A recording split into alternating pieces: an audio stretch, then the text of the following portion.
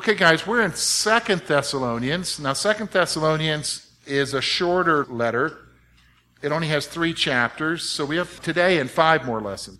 So we're in lesson 10, and so we're going to look at a second letter. So this was written, just to remind you, about 6 or 7, maybe 8 months after the first letter. Paul sent the first letter, which we just studied, to them. They replied, or a report came back to Paul, so he sends them a second letter. So this is 2 Thessalonians. So let's look at this together. Let's first of all look at the standard greeting. This is how Paul usually presents himself to these folks, so I want you to notice. Verse 1, Paul, Silvanus, and Timothy, to the church of the Thessalonians in God, our Father, and the Lord Jesus Christ. Grace to you and peace from God, our Father, and the Lord Jesus Christ. So let's look at the greeting. First of all, verse 1 and 2 are pretty standard in the format of how Paul starts his letters, okay? So the writer identifies himself as the Apostle Paul with his companions, Timothy and Silvanus. Now, you might be asking, and I think we raised this when we looked at the first letter, who in the world is Silvanus? You guys know who Silvanus is? Any clue? I'll tell you what he is, probably the other name by which he is known.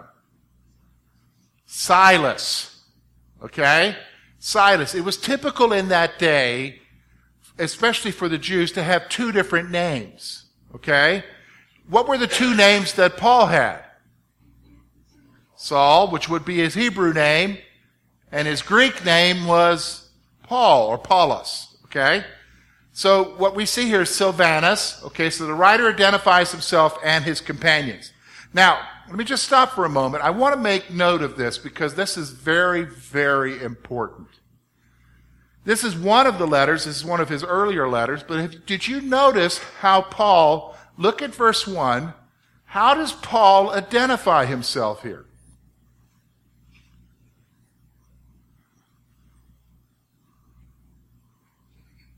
What does he say about himself? He says nothing. I'm Paul. Okay? This is the point. When you look at his other letters, he'll say Paul. Then he'll say chosen to be an apostle. Or an apostle by the choice of... Do you understand? He talks about... He just presents himself. And then he talks about what he's called to do. In this letter, he doesn't even do that. Why am I making a big deal out of this? Because what I want you to understand in biblical Christianity, okay, biblical Christianity, the position is not the issue in presenting yourself. You just present yourself as you. Do you understand what I'm saying? Then you talk about what you do. Okay? Then you talk about what you do. You know, because a lot of times you'll be in a church where you might have a pastor who insists upon being called reverend or doctor or pastor. Have you ever been in a church like that? Okay?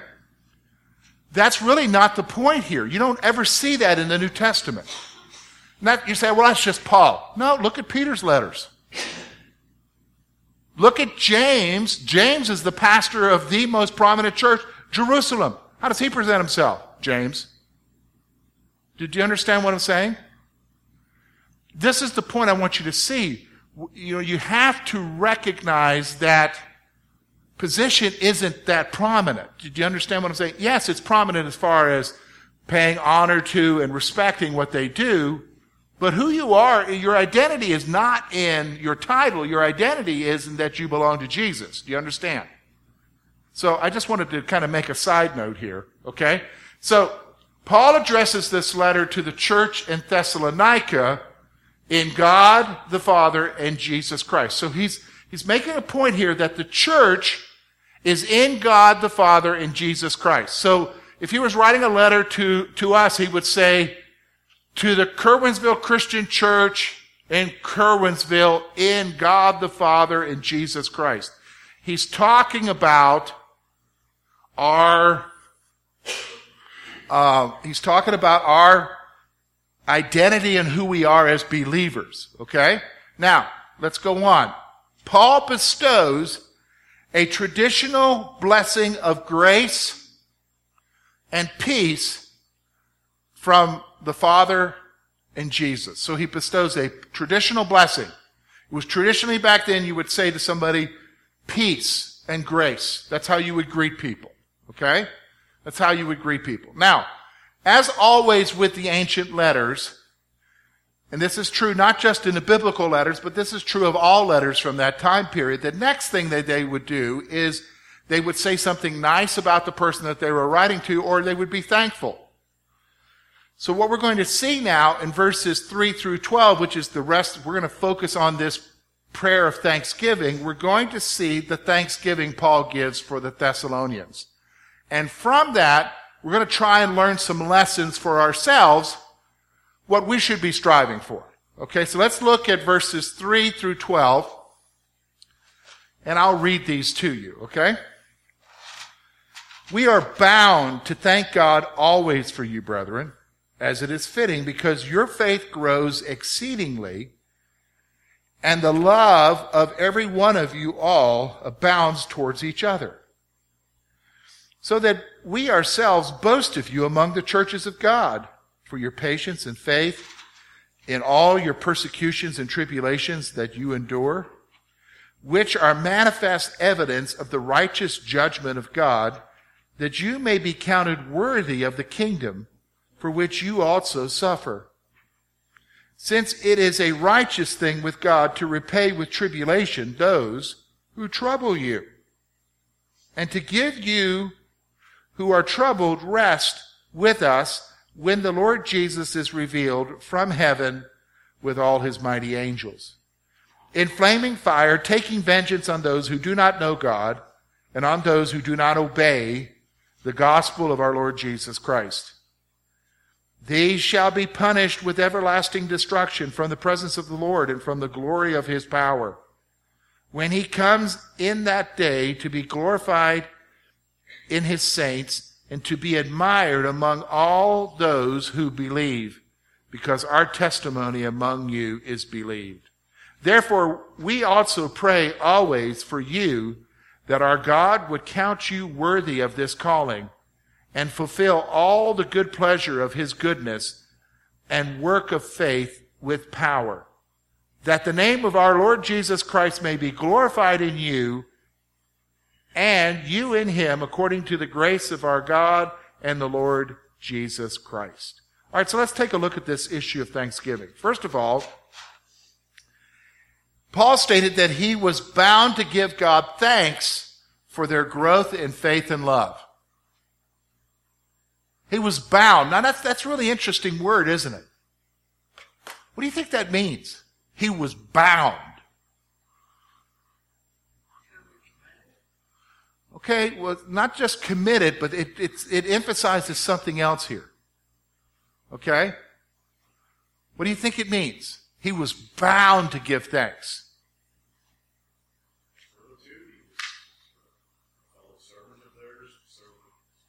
Okay, you're getting close, Bruce. Servitude, okay? Because think about being bound, okay? All right? He's bound. All right, I'm bound every Sunday to come here and preach to you. Well, yes, willing, okay. Yeah, why are you raising that question, okay? Okay. All right. Bound, do you understand? He is bound, that is he is compelled. He is basically has no choice, is what he's saying, but it's not a negative thing. Usually when you feel bound, you feel like you have no choice, so you'll just do it. Okay? But that's not what Paul's saying. He's actually expressed before that he prays without ceasing for them. But he feels a burden to pray for them. That he's the one who has to pray for them. So you got to look at it in a positive sense. Okay, stop for a moment. Who else would pray for the Thessalonians?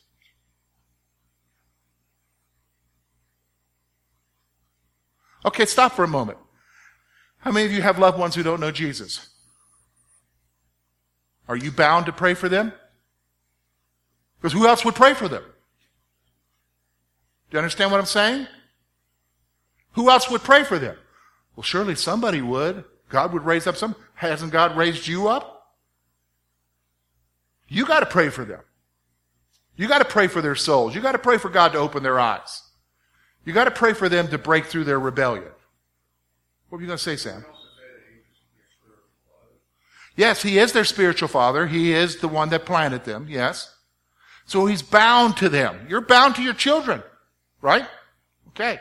This is the point he's making here. He's bound to God to give thanks for their growth. Now notice what they're growing in. This is what you and I should be growing in.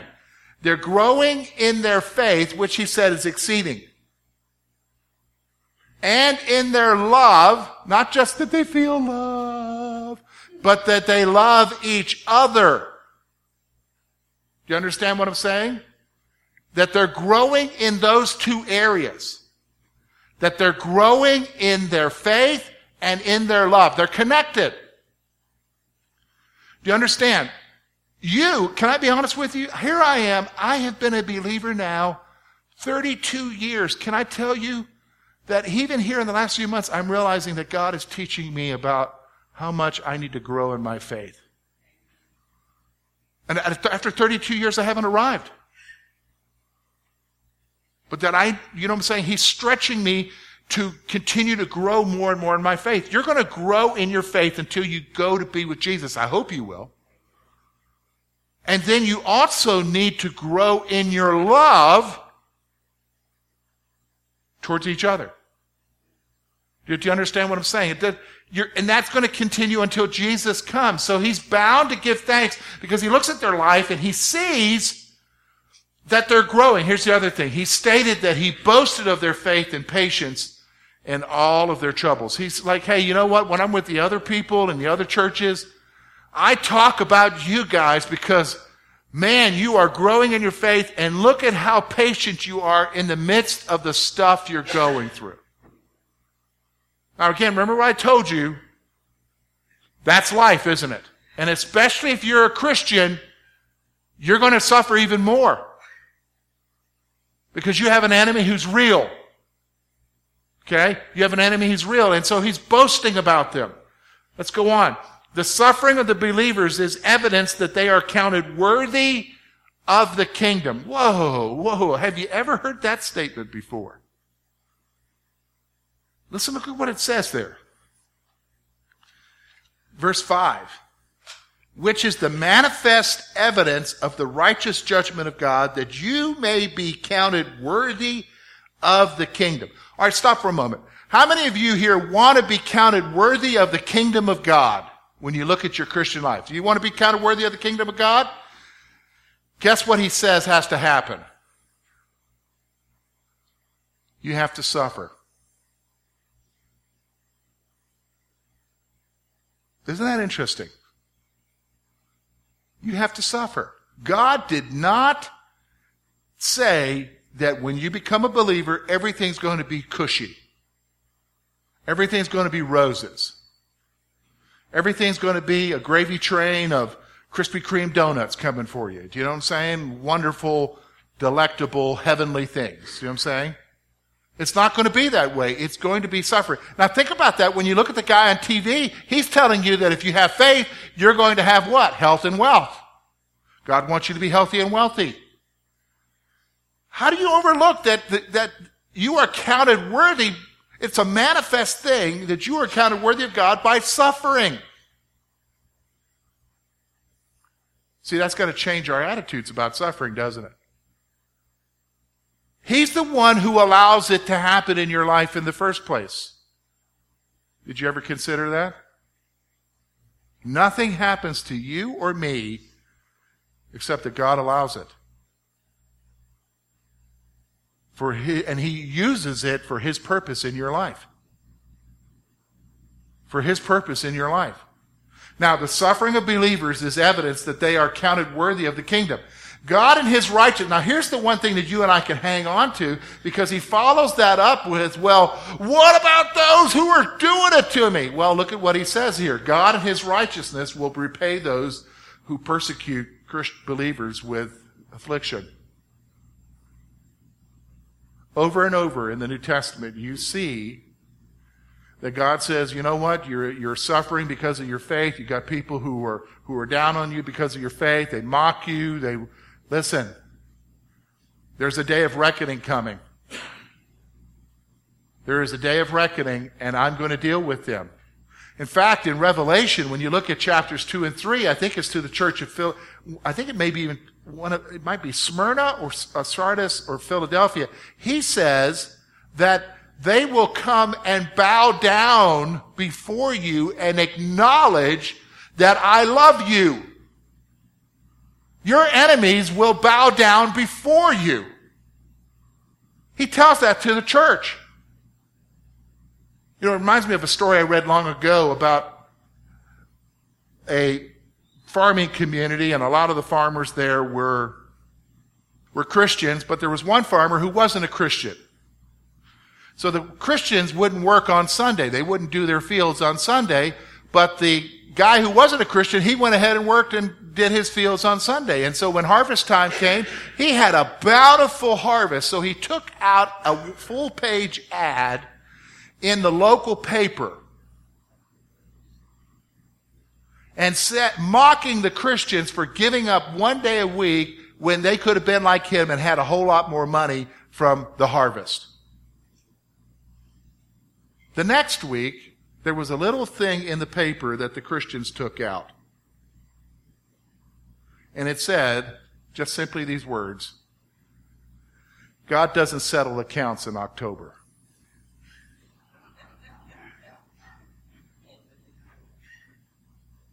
That's truth, isn't it? There's always a day of reckoning coming. And so he's saying to them, look, the God in his righteousness will repay those who persecute believers with affliction. He's going to repay them. They're not going to get away with it. Nobody gets away with it. Do you understand what I'm saying? Nobody gets away with it. It seems like that. We cry out because of the injustice that we see in our world. Nobody gets away with it. Nobody. Believers will be given rest from suffering of this world when Jesus comes. You know when the bad things are going to stop? When Jesus comes for you. Do you understand what I'm saying? When Jesus comes for you, that's when the bad things are going to stop. And then we read in Revelation chapter 20 that he's going to wipe away every tear. And that we will eat from the tree of life and have healing. That's when the bad things are going to end. Let's go on. Jesus will come to take a flaming vengeance on those who do not believe and obey. Jesus is going to come and take a flaming vengeance on those who do not believe and obey. The reality is that you're to share because it may be that is what God says to that person. Well, I gave you a chance and you didn't. You're without excuse. Do you understand? Our message of the gospel is not just words to get people saved. We want them to get saved, but it's also the warning. Do you understand what I'm saying? The warning.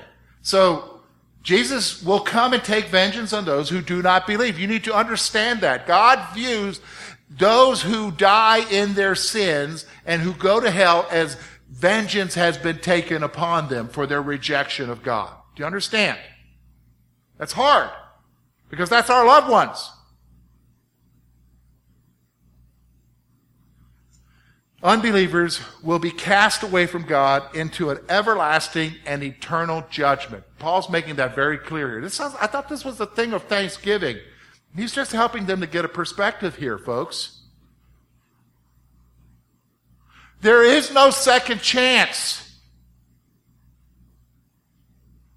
There is no, I know the one doctrine one group has about working your way out of purgatory to get there. There is none of that. It's either you know him or you don't know him. It's either you're saved or you're not saved. It's either you have accepted Christ by faith and you're going to heaven, or you have rejected him, which means you're going to what? You're going to hell. That's just reality. But I'm going to be honest with you. Can I be honest with you? What is scary is that for a lot of believers in North America, we think everybody's going to be okay.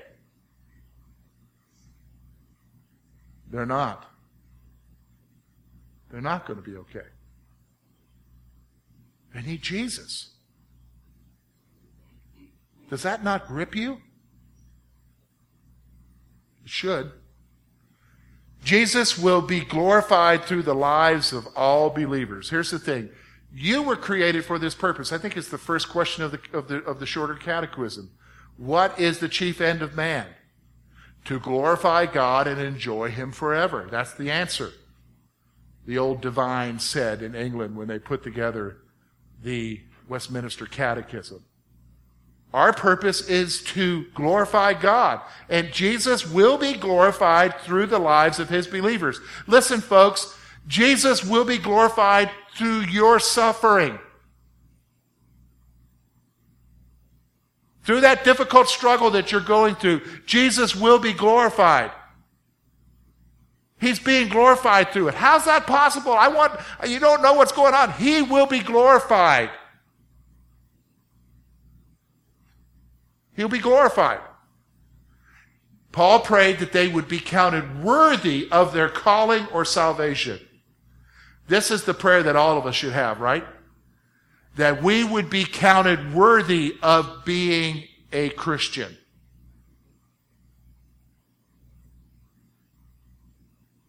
That He had His mercy on us and saved us. That you would be worthy. I've told you this before. I think it's maybe been a couple of years. But I remember, one of the things that guided me, I was just like any typical teenage boy. I wasn't saved, but I would get in trouble. But one of the things that kind of gripped me from not getting into too much trouble was the fear of my daddy. And the fact that he basically said, canons don't do that. And if you're going to wear that name, you know what I'm saying? You don't do that. And so that, you know what I'm talking about. You were probably told, your family, you were probably told, you don't do that. Because that was back when shame was a part of our culture. It brought shame on the whole what? Family. Actually, it's starting to reappear again. Shame is starting to be a big thing now. You know what I'm saying? It is again. Social media is bringing that back. Paul prayed that they would be counted worthy. Folks, you need to think in terms of your life. Am I living in such a way that I would be counted worthy of the gospel? Ephesians chapter 4, beseech you, brethren, that you walk worthy of your calling. That's what he tells us in Ephesians about walking worthy of our calling. Okay? Walking worthy. Now, let's go on. Paul prayed that they would fulfill all the works of faith. What in the world is he talking about? All the works of faith? What's he talking about? Because I don't even know what all the works of faith are. What's he talking about here? Ephesians chapter 2, verse 10. Listen to what Paul says here. For we are His workmanship, created in Christ Jesus for good works, which He prepared beforehand that we should walk in them. So now you come to Thessalonians, and he's praying that they would fulfill the works of faith. What works is he talking about? The works that God has created for you to complete while you're here. You may not know what they are, but He's planned them out for you. He's got something for you to do. As long as you're breathing, can I tell you right now, you're not going to live any longer than Jesus wants you to live. And as long as you're alive, He has something for you to do. And listen to me. He's got something for you to do. He's prepared good works for you. Now here's what he's praying for the Thessalonians. He's saying, He prayed that they would fulfill all of the works of faith. Notice how he's qualifying here. It's not just works, it's stuff that you do. It's stuff that you do out of your what? Faith. Stuff that you do out of your faith. Let's go on. Paul prayed that the name of Jesus would be glorified in him through his grace. Man, I think that's one thing we should be praying for each other. God, would you be glorified in my life? Would you be glorified in their lives? Would people see Jesus in their lives? Do you understand what I'm saying?